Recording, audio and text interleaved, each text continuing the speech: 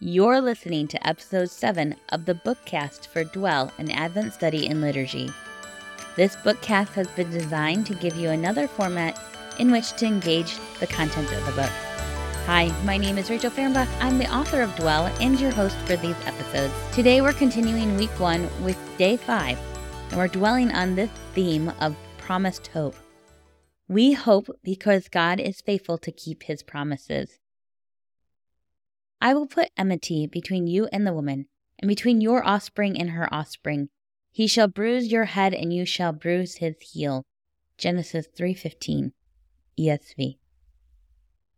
In Scripture, hope is treated as a verb, not a noun, unlike what we do with it in our westernized English. Hope, for us, is a state of wishful thinking. We have a desired outcome, and we wish for it to come true. We don't have an assurance one way or another.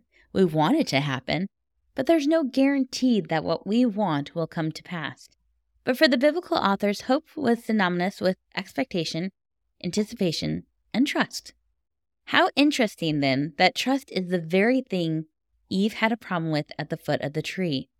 When faced with a choice to hope in the Creator with whom she dwelled, she chose doubt.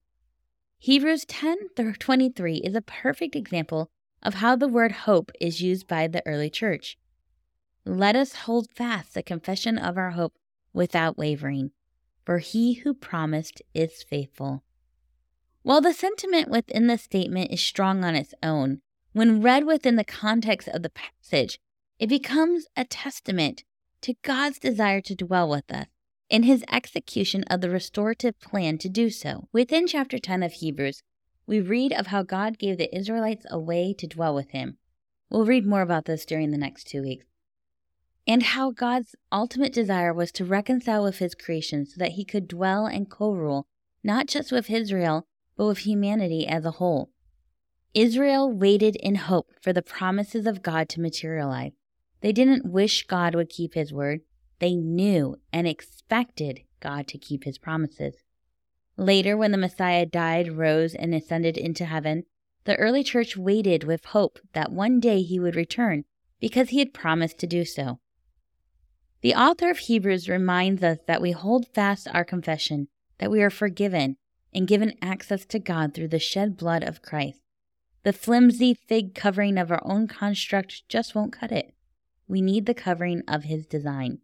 It is the perfect covering, the one that was promised all the way back in Genesis chapter 3. Israel's confession was that of expected hope for a Messiah. The early church's confession was that of expected hope for full forgiveness and the indwelling of the Holy Spirit. Do we hold fast our confession of hope? Do we take God at his word that Christ's sacrifice was the promised restorative plan? Do we trust that because of Christ's death and resurrection, we have been restored to co-dweller and co-ruler status? Do we wait with expectation and anticipation? Do we hope for God to use us to tell others about the redemption offered through Christ and to bring the world back into communion with him? Do we hope for the full restoration of heaven on earth with the return of Christ? This far removed from the early church, we have lost the sense of urgency and nearness of the return of Christ. Add to that the dissenting and confusing views of eschatology.